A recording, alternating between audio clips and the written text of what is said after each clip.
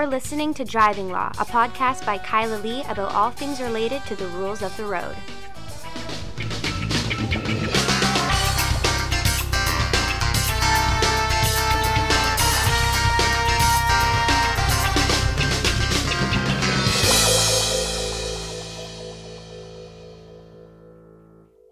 Hello, and welcome to another episode of Driving Law. I am Kyla Lee at Acumen Law, and with me, very excited to finally have on the podcast, after years of waiting for him to become a lawyer and now start his own firm, Chad Haggerty. I'm so happy to be here, Kyla. Thanks for the invite. Oh yeah, I'm glad to have you. So I thought it would be great for us to talk a little bit about two things. The first thing I wanted to talk about is you, because for those who don't know, and if you don't know who Chad is, you're not paying enough attention. For those who don't know, Chad, prior to becoming a lawyer, was an RCMP? Yes. Yep. Yeah. Okay. Yep. Wait, wasn't it Calgary Police? No, it was RCMP. You were an RCMP officer, and you had a lot of experiences with driving law from the policing side of it. I did, yeah. I was RCMP for 17 years in Northern Alberta, and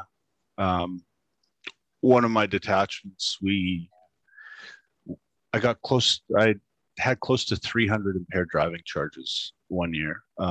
There was one guy who had more than me, but it wasn't unusual to get, 3 impaireds a night.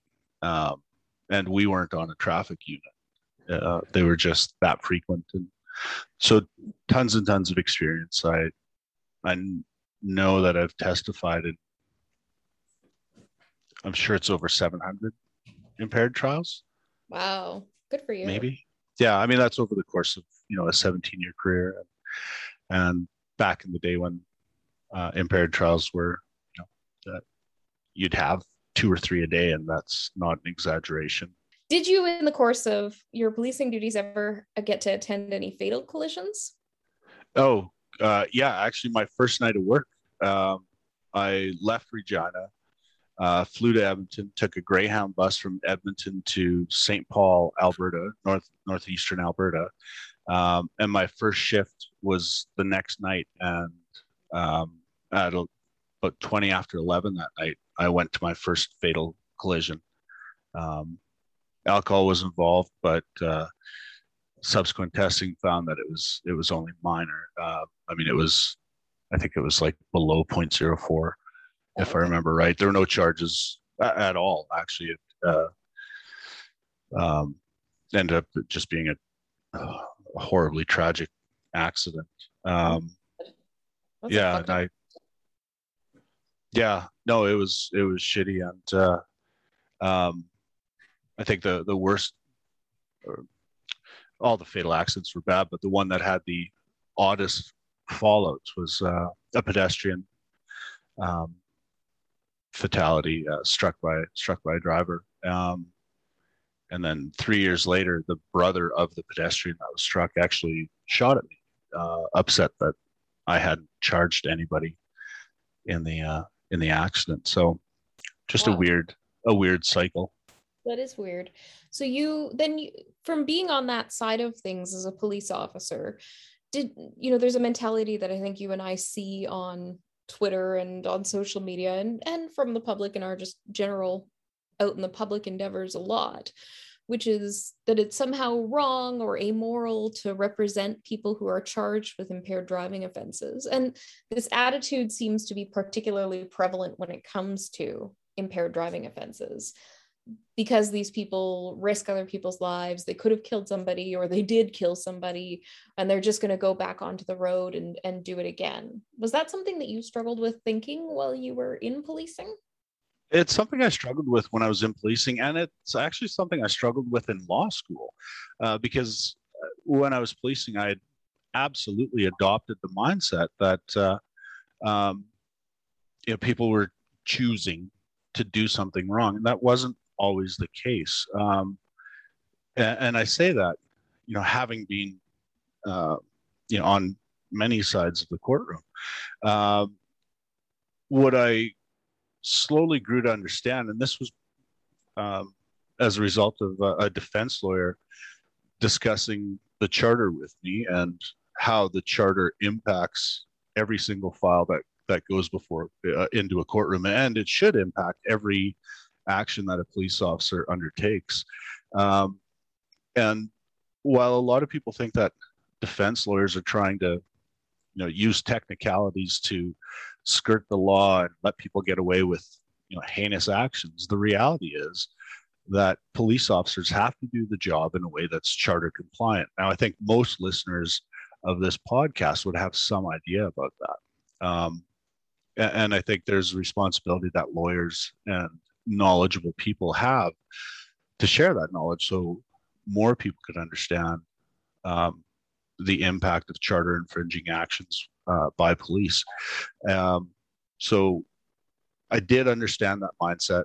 I questioned it in law school, and now that I work entirely in criminal defense, my feeling on it has obviously come full circle. And now, when I see police actions that are non-compliant and sometimes flat-out misconduct,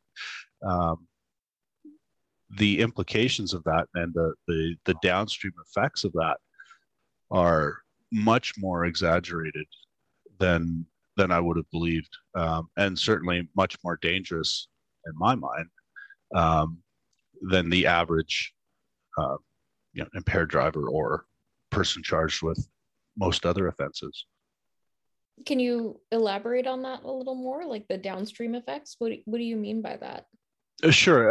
Well, over the last year and a half or so, we've seen across North America, especially, we've seen what happens when police take liberties. And I mean, the big things are when police action results in the needless and often criminal death of a civilian that they're dealing with. But it happens in smaller ways too. I can think of files where police officers illegally searched an individual's car or home or their pockets or their backpack. Those little transgressions that the officers are making, those things are not charter compliant. They're breaching the rights of the citizens they're supposed to be serving. And when those little things add up, they lead to the big things, like officers kneeling on a neck because they think they can take liberties and they think they're beyond reproach.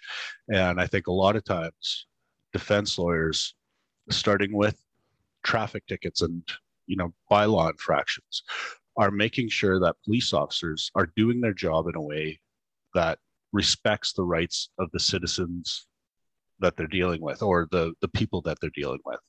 And that should carry throughout the system. So when I talk about the downstream effects, I refer specifically to the policing mindset that says we can do what we want because we're the police. And I had a mindset, especially when I was policing, that my default response to police action was, it's probably right. That's not the case anymore.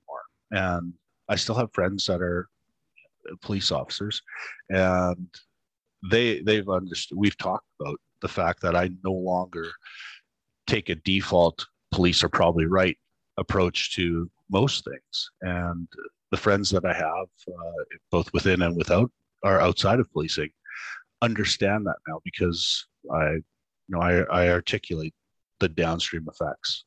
Right.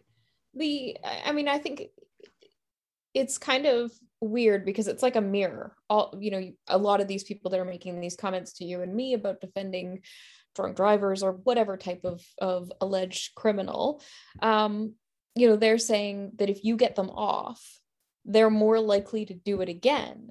And yet they're not looking in that mirror and seeing that if the court lets them slide on a minor search violation because they didn't have a suspicion in an ASD case, a roadside breathalyzer case, if they don't have a suspicion there, but the court lets it slide, then the next time when they don't have a suspicion to do, a sniffer dog search, or they don't have a suspicion to do an investigative detention. And it turns into one of those more serious situations than a brief roadside detention.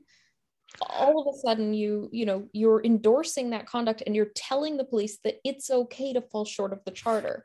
It's okay, go do it again. Absolutely. And people always caution about making slippery slope arguments, and that is what we're doing. It's a slippery slope to infringe a charter right in a minor way, because that leads to bigger effect. And people caution against that because it's sometimes a fallacy. And I'm basing, my position on my personal experience, but also basing it on, the education that I had in my undergrad, which was a criminal justice undergrad, and the education from law school, and my experience now as a criminal defense lawyer through my articling period, that says to me that when an officer makes these little transgressions and then becomes a trainer or recruits see the officer doing that, there's a jurisdiction in Alberta that's referred to as the charter free zone, and it's known as the charter free zone by prosecutors, defense lawyers, probably by jurists, and certainly by police officers. And the reason it's called the charter free zone. Yeah, you're in BC and you know exactly where I'm talking about. I'm sure there are lawyers in Ontario who know where I'm talking about. And, if you're from Red Deer, you would definitely know where I'm talking about. And the reason is that I've done cross-examination where police officers were admitting to charter violations and had no clue that they were admitting to charter violations because it just didn't impact their thinking. And when it comes to something as important as fundamental rights that are afforded people in Canada, that's the sort of thing that if you're going to make a slippery slope argument, it should be on something as vital as fundamental human rights. Yep. All right. So now you're on the other side of things. How does your experience as a police officer help you defend your clients better, I guess? And yes, this is an advertisement for CH advocacy. Yeah. When I started my firm, a very dear friend, I was struggling with the name, and a very dear friend said, you need to call it CH advocacy. And it wasn't until I saw it written that I went, oh, it's Chavocacy. That is the cheesiest, silliest, perfectest name. So thanks for that, Kyla. So how does it impact? I think the first thing it does is a lot of the clients I talk to have a belief that I, quote unquote, know how the police think. And I think it gives them a measure of comfort. One of the things that's often overlooked is that people facing criminal charges and going through the justice system, criminal justice system, are dealing with an incredible amount of stress. The average person in the system is not your hardened, Hollywood criminal. It's your neighbor, your brother, a family member. And this is all brand new. So when they find out, and it's not on my website. I think it is actually on my website that I'm an ex-police officer. But either way, I let them know that up front because I like to be transparent. And so it provides a measure of relief. And then I don't know if there's a lot to the statement that I, quote unquote, know how police think.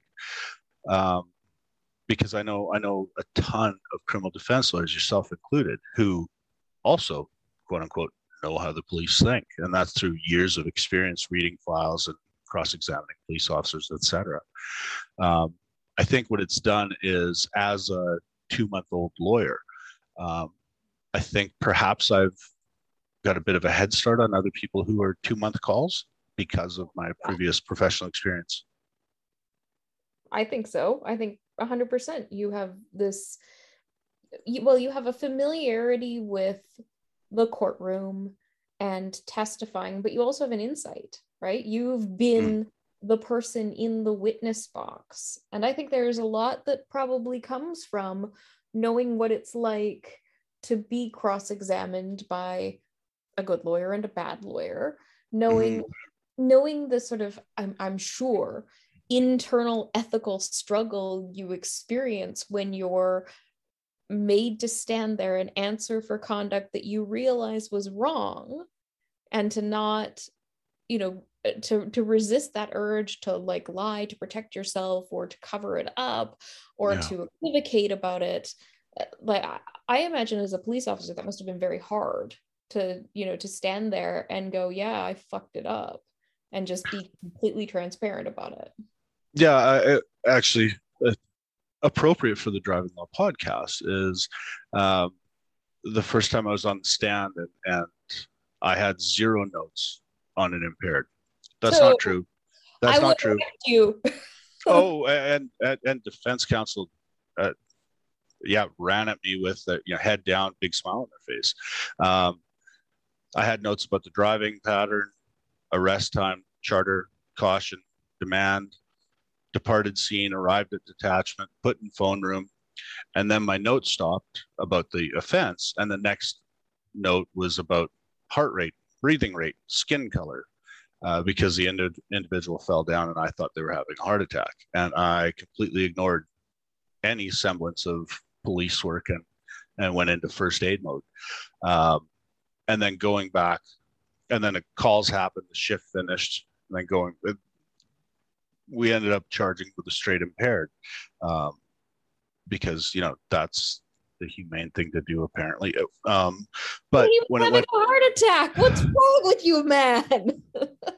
I'm not the same person. I was I know 20 years old, and I can't remember what happened, but I know we ended up charging. Went to trial, and defense lawyer looks at my notes, and there's 3/4 of a page of notes, maybe, and there was no way to answer that except with the truth.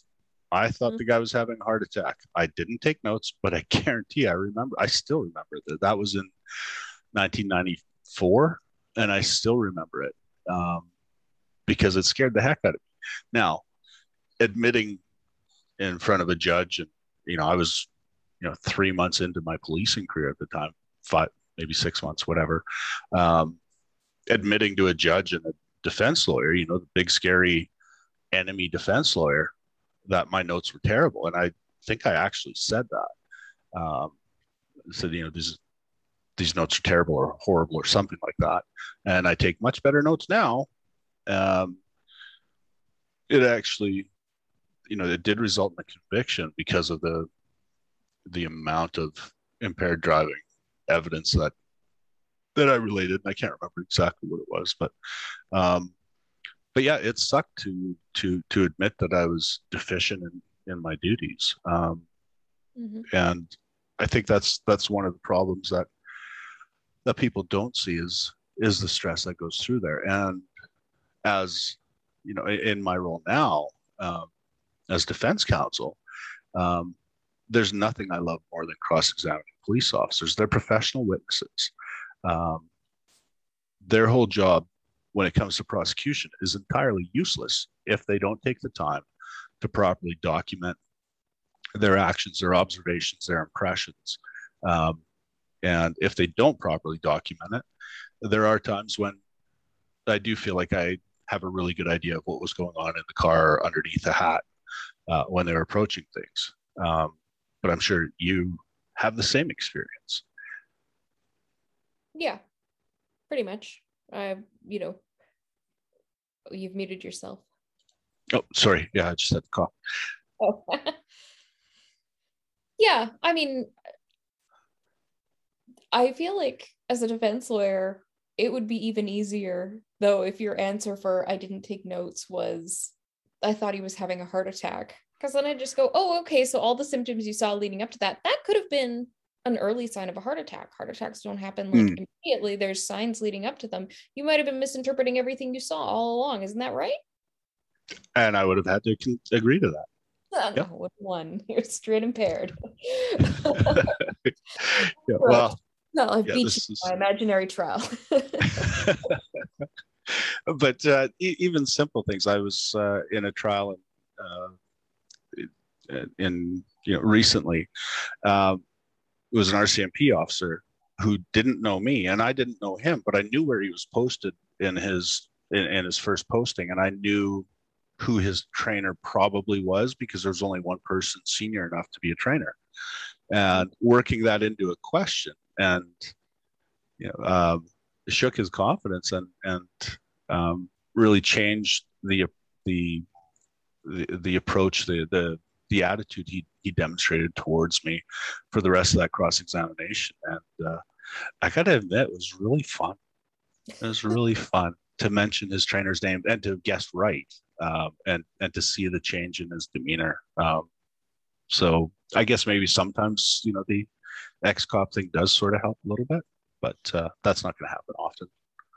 Well, what's the landscape like? And I know you're only a couple weeks into actually being a practicing lawyer. Well, maybe what is it? It's over a month now. God, when was I? Oh, 2 months. Actually, the 17th was 2 months, June 17th. Yeah. So time has flown by. It has. Well, you're only a couple months into being a practicing lawyer. What's the landscape for impaired driving cases like in Alberta right now? I actually haven't had that many impaired driving cases simply because Calgary is blessed with incredibly talented impaired driving lawyers, and I've also been lucky to have had a full range of files come in. The biggest issue, and actually surprisingly, the most common call I'm getting related to impaired driving, has to do with the immediate roadside sanctions that Alberta introduced this year. In the last 2 months, so yeah, almost exactly, I guess it's 8 weeks now, this week, that I've been a called lawyer, and I've had at least one call a week about immediate roadside sanctions. And for those that don't know, in Alberta, if you're stopped and you haven't got a record and it wasn't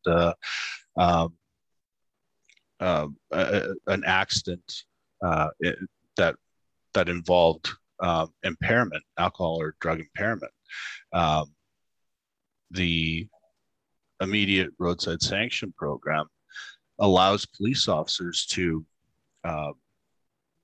seize your vehicle, fine you, and essentially impose punishment at roadside. The issue with that is that if you want to challenge the police officer's actions, you have 10 days to do so. That's it.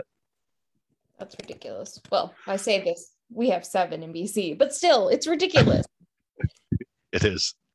And in talking to some of the senior experienced impaired lawyers, the review board, the people that you would file your appeal with, have been incredibly police friendly or prosecution friendly, and the odds of winning a challenge to the immediate roadside sanction are astronomical, from what I understand. There's a very narrow ground. There are very narrow grounds by which you can appeal, and the likelihood that any of those would be accepted, I'm told, is quite low. Mm-hmm.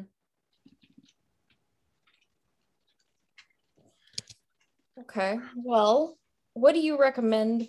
Besides, I feel like you're implicitly saying, if you get one of these, don't call me. And a future episode of this podcast will feature some of the premier Calgary impaired driving lawyers that Chad is talking about. Well, I'm not. I'm not saying don't call me. I have filed a couple of challenges, and unfortunately, both of those were struck. But that doesn't, just because those were struck, it doesn't mean that if you're facing an immediate roadside sanction, it doesn't mean that you have no hope. What it means is that as soon as possible after being issued an immediate roadside sanction, you need to contact a lawyer. This is not the sort of thing where the unrepresented individual should be challenging these, because they are technical. They do require an understanding not just of criminal law but of administrative law, which is different. And my experience at 2 months call with administrative law is not the same, and it's not on par with the senior lawyers.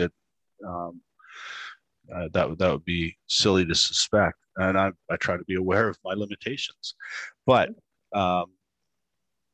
it is highly fact specific. It is dependent. So if you are stopped, if you do have your vehicle towed and your license suspended, immediately put a note in your phone, or type it when you get home, or email yourself something, and at the top, write "for my lawyer," and write down as much as you can remember of the interaction, because all of those facts are going to be important to whichever lawyer you talk to if you hope to challenge the roadside sanction. Mm-hmm. Okay. Last question, Chad. Do you have any particular tips or advice for police officers, and there are many police officers listening to this podcast, on how to best, and look, see, no one can ever say from now on that I'm not also nice to police officers and that I'm blah, blah, blah, blah, blah, defense lawyer, hating police, anti-police, and all that bullshit that they say. I'm anti-misconduct. If you are a police officer and you follow the law and you abide by the charter and you enforce the laws that are constitutionally valid in a constitutionally valid way, I got no problem with you. You're generating work for me. So absolutely. But do you have any tips for police officers dealing with impaired driving investigations? What do they need to know? I think the first thing, in the impaired driving files that I've seen, a lot of them have investigations that are poorly documented, right from indicia of impairment, driving pattern, driver condition, driver presentation. Make sure those things are clearly documented. Articulate both in your notes and in the reports that you draft afterwards exactly what you're seeing, and don't, stay away from the standard glazed eyes. Nobody knows what does glazed eyes mean. I know what a glazed donut looks like. Donuts, right? I know. Yeah, I remember saying that on the stand. Why can you describe what glazed eyes look like? And I said, well, a glazed donut, you can see the donut, but it's a little fuzzy because of the glazing. That's what glazed eyes are like. But don't use that because it's stupid. I shouldn't have said it. But describe what you're seeing in common parlance. Don't stick to the police jargon because it's garbage and it comes across as disingenuous and boilerplate, or it sounds like it's copied from somebody else. So describe what you're seeing. Be clear. And the last bit of the tip that I would get is, if you currently use the mandatory alcohol screening, just don't. If you don't have reasonable suspicion, just friggin' don't. I hate the mandatory alcohol screening. I know it's legal and I know it's been upheld by courts, and it's still stupid. Yeah, don't mandatory alcohol screen if you have suspicion. I would definitely say that. I'm making an argument about that next week. Absolutely. Because this is my take on it, and I actually, tell me publicly in this podcast whether you agree or disagree with me. But if you disagree with me, you're never getting invited back. My take on it is, you can't, if you hold a suspicion, you can't go back and make a mandatory screening demand anyway. Similar to my opinion, if you believe somebody is impaired by alcohol on reasonable grounds, you can't go and make an ASD demand anyway. And the reason is that these are warrantless searches. They're presumed to be unreasonable, except if they are authorized by law. And the limited authorization to do a mandatory alcohol screening versus a suspicion demand versus a breath demand comes from compliance with those criminal code provisions. And if you don't meet all four corners of those provisions, the search is not authorized by law. So the very first step of that whole Hunter and Seldom test of whether or not a warrantless search is reasonable is failed right away because the search isn't authorized by law. And if you get over that and you get to the question of whether the law is reasonable, then the law itself should be struck down if it's reasonable in the sense that it authorizes searches that are broader than what the four corners of that piece of legislation, that portion of the statute says. Because all of a sudden you're getting away from the constraints of an otherwise unlawful search through creating a specific law to address it. And you're saying, well, as long as there's some type of a law that authorizes some type of a search, if you're like generally within those, you may as well get a blood sample, right? Like it's absurd. That's I don't even have to fake my agreement with you, so we can maintain our friendship. No, I absolutely agree. And so wove through that really quickly. So for the layman, which I still some days consider myself one of, essentially, reasonable suspicion was the standard required to demand breath at roadside prior to mandatory alcohol screening. Reasonable suspicion is that's a very low bar, and police could overcome that hurdle quite easily, but it's still a bar. And if a police officer begins down the road to say, there was a driving pattern, you're coming out of the bar, the detected a note of alcohol or indicia of impairment, fumbling with the driver's license, something like that, to have the suspicion and say, nope, you know what, I'm just going to stay away from that. I'm just going to use mandatory alcohol screening. To me, it seems like police officers are being allowed to have their cake and have their donut and eat it too. And I know people are going to hate that, but I don't care. And I think they're right. And when, again, going back to the earlier comment, if we're talking about something as vital as charter granted rights and individual liberty and the imposition of the state on the individual through police action, then we should be drawing those lines a little more firmly. And sure, if they want to create legislation that allows for mandatory alcohol screening, fine. But you can't also, you can't have it both ways. We shouldn't be able to have it both ways. Awesome. We're still allowed to be friends. This is good. Okay. Speaking of being friends, Chad, since we're friends, I thought that I would invite you to take part in the best part of the podcast, which you as a sometimes listener, probably not. Yes. Oh, we're gonna do the ridiculous driver of the week.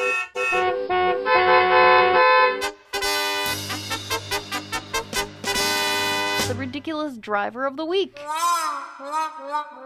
Yes. Yay. Maybe this time the horn won't scare me. Oh, yeah. Okay. So this is a case in Caledonia, but I don't think it's Caledonia, Ontario. It's not clear to me whether this is in Canada or not. I don't think so. I think it's Caledonia, somewhere in the US. Racine County. Ever heard of it? I have not. No. So this guy, he's 19. He crashes into a fire hydrant, but keeps going full speed, then crashes into a ditch. He was going 100 miles per hour. Well, this must be in the US. It's Wisconsin. Oh, perfect. Actually, just looked it up. Yeah, Wisconsin. Okay. Wisconsin man, 100 miles per hour, hits a fire hydrant, hits a ditch. And apparently before all of this, people were like pleading with him in the car, 4 other people in the car, pleading with him to slow down. He's not slowing down. The car catches on fire. He gets out. He runs away. The occupants are all piling out like a freaking clown car. Kind of sad, covered in blood. Yeah. And he was arrested. Wow. Yeah. Like if you're gonna go big. Right. I mean, the only thing he didn't do is like end up in a lake or up a tree. Yeah, I mean, the fire hydrant does kind of cover both of those, though. It's yeah. And the idea of like crashing into the fire hydrant and then your car catching on fire, how you gonna put glorious. It out now, dude? Right. That is fantastic. Wow. Yeah, he's not gonna. Well, he's probably not going to be driving for a while, but he's not going to have to buy beer whenever he gets around to drinking them again, because that story should get drinks bought for him. Not that I endorse that sort of behavior. Yeah, and even better than this, he didn't just do this like randomly on his own. You know, like as a police officer, you used to come upon the accident scene after and get this from witnesses. No. He was being pursued by the police the whole time. Oh my God. Wow. Wait, does that mean it's in the States? Does that mean that there's video, like dash cam video of this somewhere? There probably is. It's not in the news story I found, but I'm sure it'll come out because we've got to find that. Yep. We've got to find that. That would be right up there with best police footage. And I think the only one that rivals that would be the guy in Edson, Alberta, who was singing the Bohemian Rhapsody in the back of the police car. He remembered all the words, which is proof to me that he was sober. 100% agree. And he sang better than I do. So that's not a high bar, but he did. Yeah. Wow. That was a good one. All right. Well, that is our podcast. Chad, how can people reach you at CH Advocacy, which they can write down and then sound out? So if you're in Alberta, and I have taken a file in BC, but nowhere in southern BC. I am at chadvocacy.com, chadvocacy.com. I'm on Twitter at CHAGG164, Chag164. And that's really about it. But you don't have an office phone number? No, my office phone number is on the website. It's 587-888-3369. Feel free to call or text. Great. Everyone call Chad for your criminal problems in Alberta, or if you need advice as a police officer about how to comply with your charter obligations, because Chad's not above advising people on being better at their jobs.